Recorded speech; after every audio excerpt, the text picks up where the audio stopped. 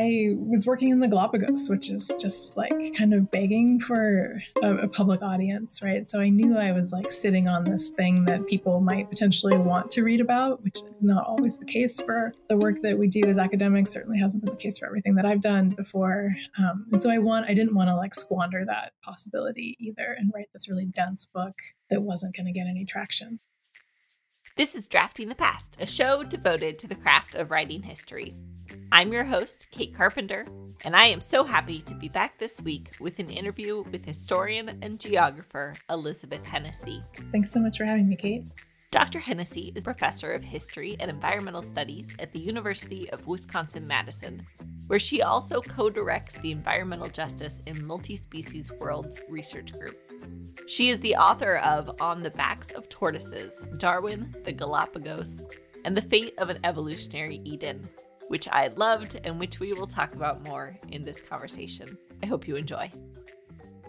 I started writing really in high school, I think, when I was on the news magazine staff at my high school. And that was the big extracurricular activity that I did.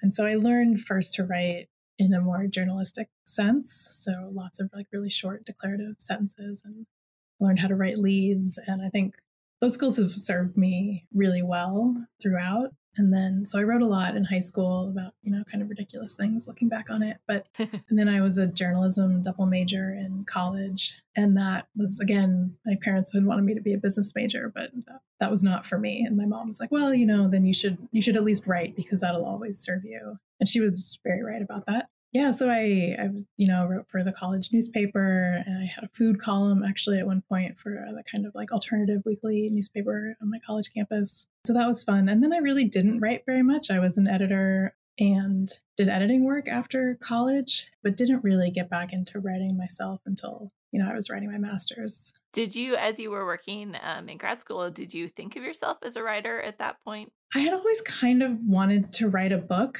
I think, like growing up, and I never really knew what it would be about. And I think that, I was like, I don't think I'm going to write a fiction book. Like, I just don't feel like I was that kind of a creative writer. Mm-hmm. And so I don't think I really thought about myself. I knew I was a good writer going into grad school, and I had a lot of journalism experience. And so it was easy for me to like find what was interesting in a story in a way that I think isn't always true of academics.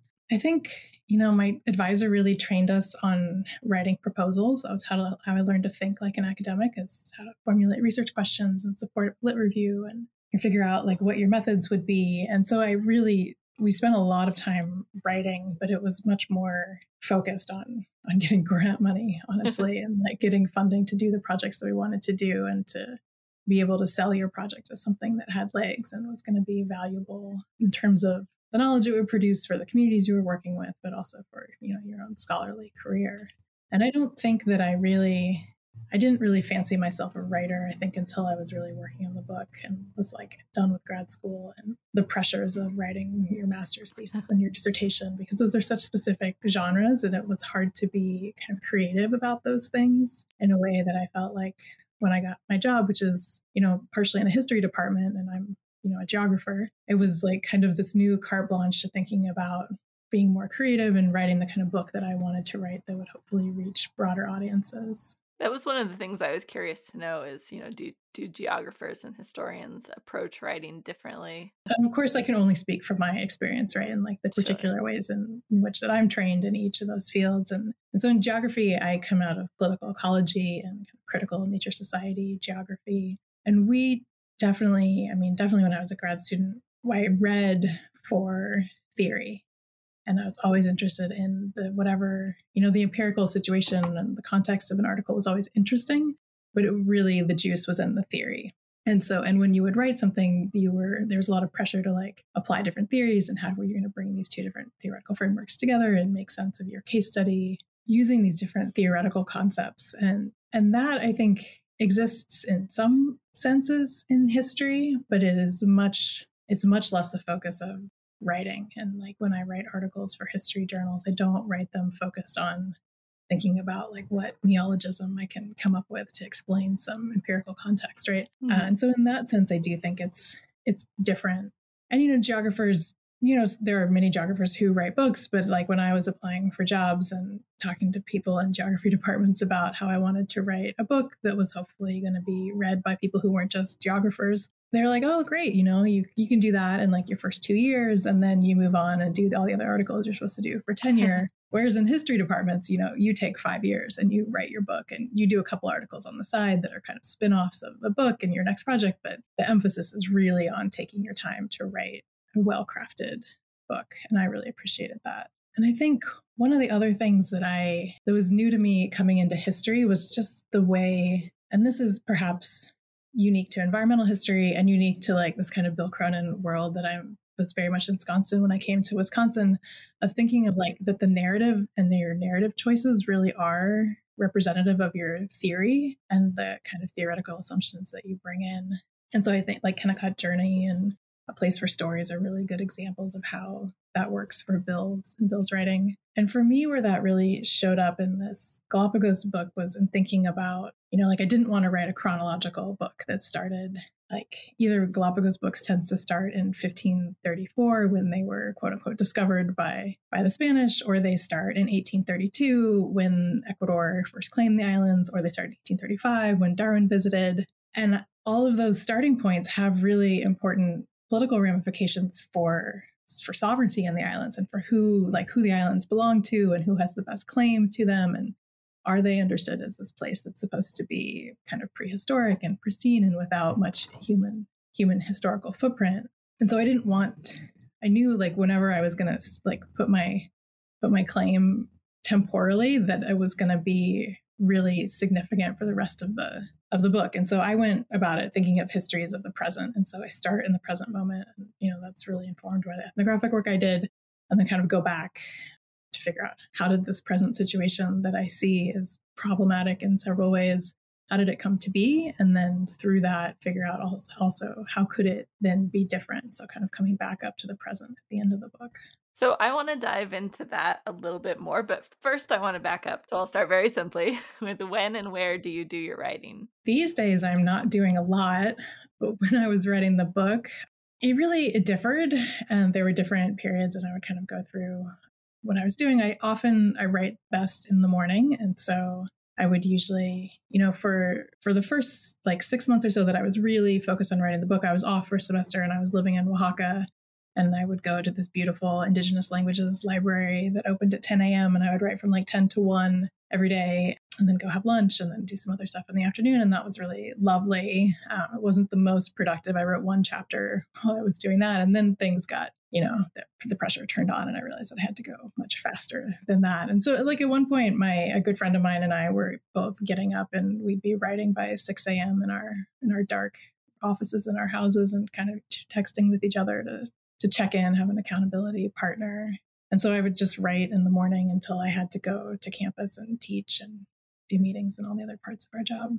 You have such a wide variety of source material. How do you keep that all organized while you're working? When I was doing my like archival work and those collections, I took lots and lots of photographs of all these documents, and I kept them in iPhoto, which is perhaps not a decision I would make again, only because every time I've updated my computer, I lose a big chunk of that database. But I did find I could code some of it, and so it would be searchable, and that was nice. Yeah, so I have like a bunch of sources that I kept photographs of, but then I also have a lot of interview transcripts, and it's just like a big file structure in my Dropbox, and trying to be kind of organized both temporally, like when I would do the Galapagos research, I would kind of do out in different chunks depending on like when the trip that I took was and who I talked to there, because I would often talk to people repeatedly. So I'd have these different interviews with them at different points in time. And so trying to keep track of all of that. So yeah, it's a lot like transcripts and Word documents, but also WAV files. So I could go back and listen to some things, and lots of photographs. I do most of my writing, or I did for the book, in Scrivener, which I really liked because it's really easy to pull like kind of multimedia files into it. And so you don't have like 25 different Word documents open on your screen, or like PDFs and Word. You can just kind of all centralize it all. And it has one of those lovely like focus functions, so you can black out the rest of your computer screen so you can't see all the other stuff. And so that was really helpful too, to be able to kind of look at things on the same screen together. At what point in your research process do you start writing? But I have a deadline, I think.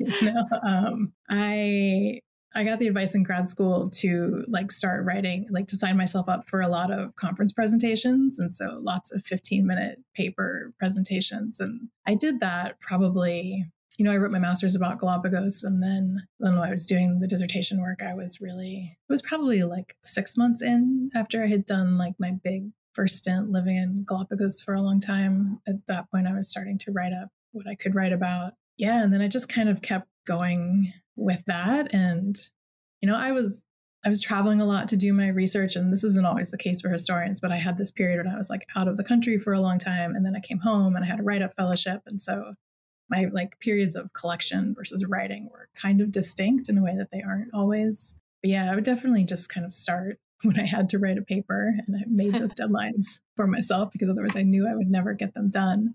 But also one of the things, like I always kept a journal while I was in the field, especially, and did a lot of field notes for myself, or just like my impressions of the day or like what the weather was like, try and get some of that descriptive material in there, because you forget, like it's so present in my brain, at least when I was there. And I'm like, oh, I couldn't possibly forget what the smell is like or what the sun feels like, but I completely forget. And I completely would forget like who it was that I talked to, or like what a particular conversation was, and like why I thought it was so funny at the time, or and so I learned to like take notes.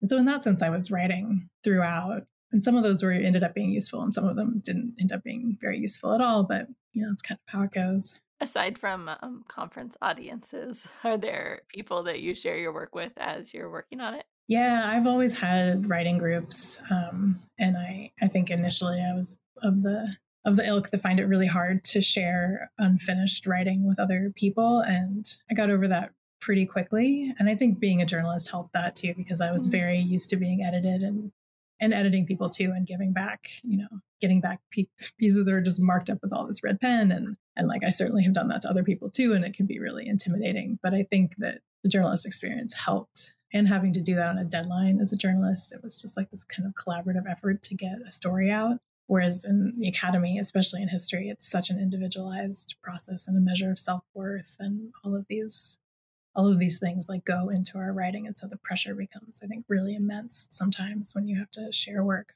But yeah, I think it's super important to have a writing group. And, I had a friend that we traded things, and then sometimes we would just sit and write together. And I had lots of other folks who I would share chapters with and get feedback on them, which was really helpful. At what point do you feel ready to share something with other people? Sometimes it again is just because there's a deadline, or you signed up to do like a kind of lunchtime colloquium with folks, or like you have to do a pre-circulated chapter, and it's just like there's an hour at which you have to just send it out so that you're not being really rude to people and asking them to read 30 pages the night before, they need to comment on it.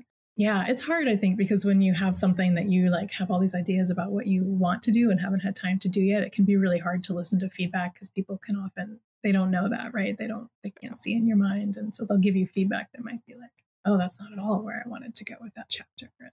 So yeah, it's hard. It's like you want to get it pretty polished, so you're pretty happy with it, but certainly like kind of let the perfectionism go. And then what's your approach to revision like? Do you revise as you go? Do you have sort of stages that you like to go through? I think it depends on what I'm writing. Sometimes for articles, it's at least the way that I have written geography articles, there's much more of like a kind of formulaic outline for introduction and this lit review and your empirical stuff, and then your like theoretical conclusions. And so sometimes revising those is really about responding to whatever the reviewers wanted from you. And sometimes it's about defending yourself, and sometimes it's about making revisions and really like incorporating what they've had to say. Or I've often gotten really helpful advice for how to kind of broaden the theoretical conclusions that I want to make in an article. It's like, I know the empirics are really interesting, but sometimes it's hard to get there yourself. And so like having other people's feedback can be really helpful for kind of teasing out the significance of something. And then when I was writing the book, I think the revisions were often much more about cutting, and because things were very long. And the first chapter that I wrote, not the first chapter that ended up being chapter 1, but the first one that I wrote, the first draft of it was like 25,000 words. And, they shouldn't be longer than 9,000, 10,000. And so I had just like really dived into my sources, and it was about histories of maritime exploration and things that I really didn't know very much about before I set about writing this chapter. So I had a lot to learn, and I was like kind of explaining things to myself as I would write and kind of learning about it and writing it up as I went. And then, I had a reading group read it, and they were like, wow, there's a lot of detail, and they didn't know what to do with it or like what the main part that they were supposed to hang on to was. And so then you have to go back and really figure out, okay, what is the main point? What am I trying to say in this article? And then what is essential for making that argument? And what is like otherwise just detail that, a specialist might be really interested in, but we don't get to include all of that stuff. I want to build on my question actually about sort of the wide variety of sources you're dealing with, because you're also dealing with such a wide variety of subjects, from sort of natural history to contemporary science and questions of tourism and ecology and even perspectives of non-human species. And you weave that together so well in this book. It's part of what I love about it. But I have to, at least to me, that seems very challenging to do that so smoothly. Was that something that you struggled with? How did you sort of bring those things together? Well, first, thank you. I think the reason that I did that, maybe I'll come at your question kind of sideways, is because of my geographic training and because I really was focused on understanding the place that is Galapagos and like what goes into that. And, I picked the tortoises as the kind of the focal point for the book because I found that they took me through all of these different epochs of Galapagos history, and not in a way like none of the other species did. And they're so well known that it was an easy place to like meet readers where they were and like with their, with the exposure that they had already had through nature documentaries or whatever it may be to these animals. And they're charismatic and fun. And so that was kind of a fun thing to do too. It took me a really long time to figure out how to make the project my own as a grad student. And my advisor, it was wonderful. She's a social movements person. And so a lot of the folks that I went into grad school with came in with a social movement that they had worked with for like 10 years, and they were going to do some research project with them. And I was like, oh, I don't have that. Like, I don't know how to figure this out. So, I had this whole project on urban slum upgrading in Brazil that I worked on for like a year and a half when I started grad school. And then I got the opportunity to go to Galapagos, ended up liking that much better. And I wasn't quite like, I didn't want to do just like a social ethnography of, oh, there are people who live in Galapagos and this is what their life is like. And like partially because there are other anthropologists who have done that very well before. And so I didn't feel like I needed to do that, or like that's where the most pressing question was for me. But when I went, there was all of this crisis discourse about Galapagos being in peril and, it's very Malthusian arguments. And so I got really interested in like where all of those arguments came from and this idea that Galapagos wasn't supposed to have any people. And then I did this STS training fellowship at one point in grad school, and one of the faculty leads was like encouraging me to take the symbolism of Galapagos really seriously. And she was like, oh, you could have a chapter about tortoises, a chapter about Darwin, a chapter about the finches. And I was like, oh, that would be kind of a fun way to organize something. And then I just like, well, I'm just going to go in whole hog with the tortoises because they can get me to all the things that I want to talk about and like kind of all these different aspects and facets of the place. And like they all come together in Galapagos. So it's not like I am very eclectic, and in geography you can be very eclectic. And so I've got history of science and contemporary STS and political ecology and environmental history and all of those things. It's easier, I don't know, you just have permission to do that, I think, and you're a geographer in a way that, I don't know, I probably don't train my historians in the same kind of permission either. But yeah, I think for me it was really just like trying to figure out, how did the power of conservation become so strong in Galapagos? So like, well, it became so strong because you have to take Darwin really seriously and understand this whole kind of weight of Darwinian science in Galapagos and why he's so associated with the place. And so I figured, like, I was like, oh, I have to do this archival component for this project. Like, it can't just be a contemporary ethnography, because that will only get me so far in kind of understanding the power dynamics of this place and the politics of this place. And like, to really understand it, there's a lot more history to unpack. And so then in terms of like practically pulling it all together, I think most of the chapters have different sources. And so there aren't, I think there's some degree in which, like, thinking about like the last substantive chapter talks about like contemporary conservation science and has a lot of my ethnographic material in it.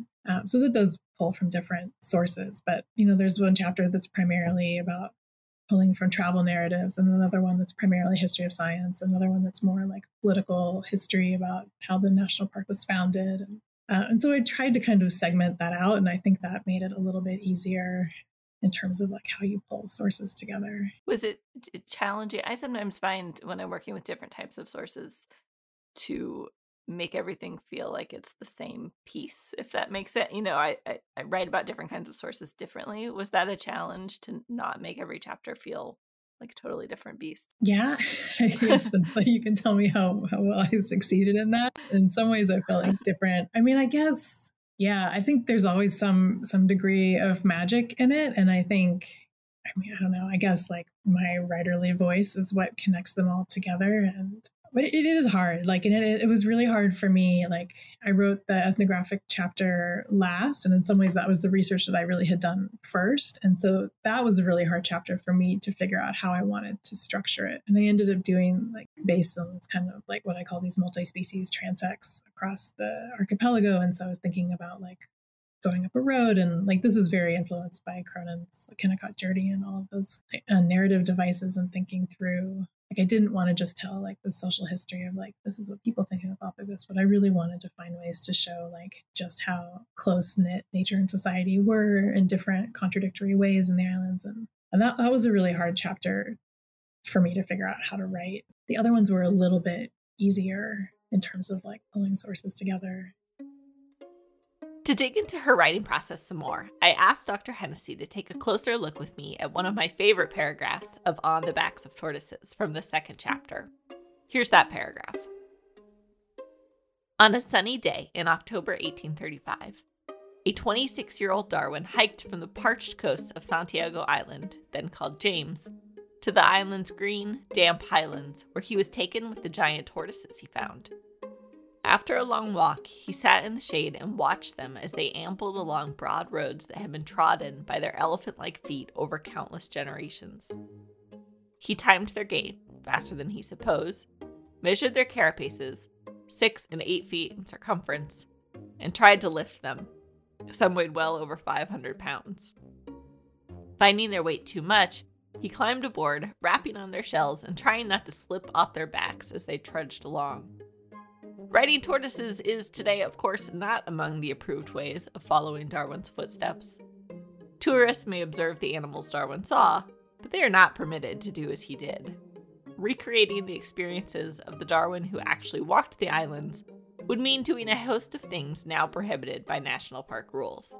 Trying to net birds with your hat or catching iguanas by the tail and dissecting their stomachs to see what they eat. In many ways, one of the things I love about this paragraph is kind of just what we were talking about, is how it moves so smoothly between perspectives. So we go from being alongside Darwin on the island and his experiences there in ways that many readers might not expect to envision Darwin. And then we also imagine ourselves as tourists there. So I'm curious about how you thought through this paragraph. So this was the chapter that I wrote that was first 25,000 words. Okay. And so it didn't start. I think it starts off now kind of comparing this graybeard Darwin who's celebrated as like this conservation icon in Galapagos versus the young Darwin who, as I point out in this paragraph, like did all these things like eating the tortoises that you aren't actually supposed to do today, of course, as conservationists. And so this kind of disjointed between the guy who's remembered in Galapagos and like idolized as this patron saint of conservation versus the actual Darwin who was not, for him to be a conservationist would be an anachronism. So when I first wrote this, it went much more chronologically and like started with early mariners and then kind of got to Darwin in the middle of it, and then like more contemporary travel narratives toward the end. And it was long and painful to read, I think. And, so talking with Cronin, who was my mentor here and was a great help as a developmental editor as I was writing this book, we were really talking about like, well, what's the real crux of this? And this is how I came up with these two Darwin figures. And so, so figuring out like how you can have these two different like versions of Darwin and thinking through that. And also thinking that I wanted to, like, I write the book mostly with the thought that like, hopefully tourists would read it before they go to Galapagos, or tourists who have gone and want to think more about their experience there. And so I had I wanted to like take the tourists and make them think about the place in a different way, but also kind of figure out like, oh, like most people, if you're not Ecuadorian and living in the islands or working for conservation, some kind of NGO, you're going to go, if you have experience, you're going to go as a tourist. And so trying to think about like, okay, well, what's that experience like for people, especially like North Americans who I was really writing the book for. And so that's why I start and go back. And there's also a lot of literature in Galapagos and advertising that is about walking in Darwin's footsteps. And it's like one of these tropes of tourism propaganda. And so I was like, wanted to dive into that too, because I think there's a lot more to Galapagos than this kind of neo-colonial idea that you can go and be a young Darwin again today. Mm-hmm. And Cronin was always encouraging me to like have fun with the writing, which was not advice that I felt like I could really take when I was on the tenure track and very worried about getting this book out on time. But then this is one of the funny things about like picturing Darwin slipping off a tortoise's back, and like that happens in the Galapagos today, and people get in trouble for it. But like here's Darwin doing it and like writing all these funny journal entries about it. So that was a kind of fun thing to set up. As I mentioned, the voice in this paragraph is especially great. It has this very like frank and fresh, and then there are these sort of humorous parenthetical asides, which is such a great way. I mean, you in them you communicate really like specific scientific details, right, about the size of tortoises, and yet like the way that they're framed is just hilarious to me. Really, do you write funny naturally, or is that something? I don't think I'm particularly funny naturally. Yeah, like I mean, honestly, I don't know where this came from. This is like the strokes of magic that sometimes things just pop into your head. And I mean, one of the great things is like Darwin had this Beagle diary and his journal of researches that was the published version of it later. And he had this Galapagos notebook. So there are lots of different sources about like the days that he spent on this island, and his notes about like, oh, this is how big the tortoise I measured was. And this is like, oh, they're going much faster than you would think. Like, so these are notes that like Darwin was making for himself too. And it's like, oh, it's not really interesting just to say like he timed how fast the tortoises went.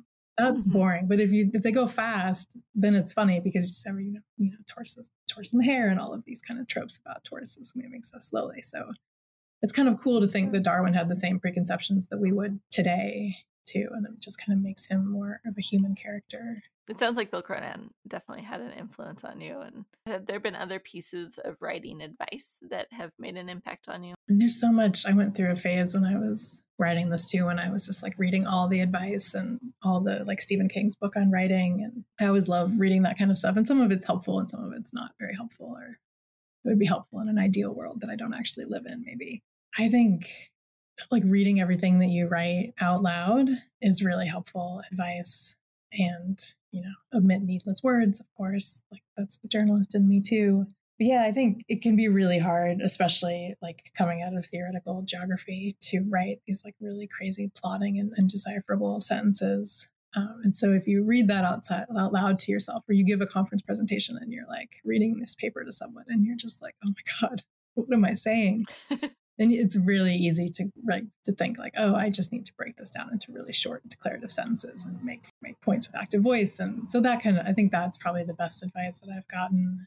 Who do you like to read? Are there other people that you sort of turn to as inspiration? I mean, it's really differed over the years. I still find kind of theoretical geography books to be the most inspiring for thinking about just like theoretical interventions or how I want to frame something.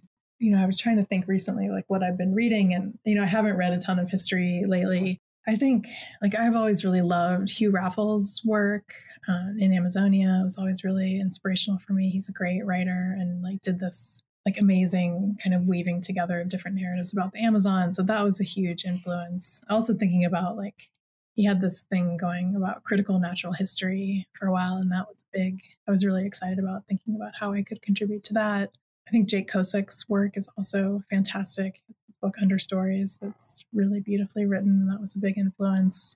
More recently, I've been reading like Robin Wall Kimmerer and Laureate Savoy and like more essayistic writing, which I think is great and something I haven't done a lot of, but would like to do more of in the future. Has teaching impacted your writing? Yeah, I mean, in the direct sense of like I've had students read my stuff and give me like feedback about like what makes sense or where they get bored and that kind of stuff. I think teaching is so helpful for like really getting you down to brass tacks and explaining like, this is the main point that I want you to take away from this discussion we're having today. And to be sure that, you know, when you're writing, you can be that clear and that you can like, you know, they say you should always start like frame your lectures around a question. So the students are like engaged with you and answering this question as you talk at them for an hour, hopefully not. They have more engaging teaching methods. But then coming back to the end and being sure that you like wrap up that question and then you can tease out like, well, what are some other questions that come out of this exploration that we've all gone on together? And so I do think that that's good advice for writing generally too. As you look ahead, is another book in your future? Like I said before, I haven't been writing very much. I wrote like an introduction for a set of Melville short stories about Galapagos like a year ago. And other than that, it's been like letters and that's about it recently. Partly just because my job has changed a little bit in the last couple of years. And so also the pandemic, like this project that I was working on in Ecuador has been kind of put on hold for a bit. And so 2 years ago, I would have been like, yes, another book is in the works. And now it's not really, I'm working on translating, or I should say I am not doing the translation, but I have hired a wonderful translator for this book. And so I'm starting to work with one of my research assistants and her on getting out a Spanish translation of the book. And so that's another really interesting aspect of like figuring out how the writing works in a different language. Do you think that will impact how you write in the future, or is that sort of just specific to translation? I don't know. I don't know that I am skilled enough for that to actually influence how I write in the future. I think it speaks to the value of having a really good translator, I think. When you think of what it is to be a writer, I mean, are there other components of the so-called writing life that you think about? I mean, I think I always think about this idea that writers are supposed to write every day, even if it's just like in a journal or just like kind of quick notes about things. And in that sense, I don't feel like a successful writer because I have not been doing that. And it's like, I'll tend to get really into something when I am working on it. And then I can go months without really writing very much at all. And so, yeah, it's kind of a hit or miss thing. I would like to be writing more and doing more like not creative writing, but more like creative nonfiction, fiction essays, and thinking a little bit more about like public writing too. You know, you mentioned with your first book that you were interested in writing a book that might reach beyond sort of just an academic audience. What motivated that desire? I think my training in journalism definitely motivated that, and just having been trained from the beginning that like, you know, journalists tend to write at like a 9th grade reading level so that your work is really accessible to a broad public and easily understood. And so clearly most academics do not write that clearly or to be understood. Often I feel like trying to obfuscate things so that we feel like nobody can understand us. We're so brilliant. And I don't like that about the academy. And I didn't want to write something like that and that was going to be so jargon heavy or so theoretical that, you know, my mom wouldn't understand it, or I feel like she could really engage with it. And then also like I was working in the Galapagos, which is just like kind of begging for a public audience, right? So I knew I was like sitting on this thing that people might potentially want to read about, which is not always the case for the work that we do as academics. Certainly hasn't been the case for everything that I've done before. And so I didn't want to like squander that possibility either and write this really dense book that wasn't going to get any traction. So I kind of felt like, you know, I have this popular thing, I have an opportunity, then I should go for it. Sure. That makes sense. I always wonder if people who sort of do ethnography or oral histories, depending on the field, if there's more of a sense of obligation to make it widely accessible because of the people's stories you're telling. Yeah, absolutely. That's a big piece of it. And that's a big piece of why I want to translate it into Spanish too, so that I took English copies back to the Galapagos, and you know, it's of somewhat limited utility for a lot of the people there. You know, like we took some to high school and like they can use it in English class, but it would be much better, I think, if people could read something about the place that they live in their native language. And I think, we do as academics not always think about the communities in which we are always embedded, even if we're not doing like publicly engaged research. Mm-hmm. And I do think we have a responsibility to those communities and to make our work accessible to them. Thanks again to Dr. Hennessy for taking the time to talk research and writing with me, and thanks to you for listening. You can find links to Dr. Hennessy's work and show notes at draftingthepast.com. Thanks to everyone who has shared the show. The best way you can support this project is to keep telling people about it and to buy books to support our guests. Until next time, happy writing.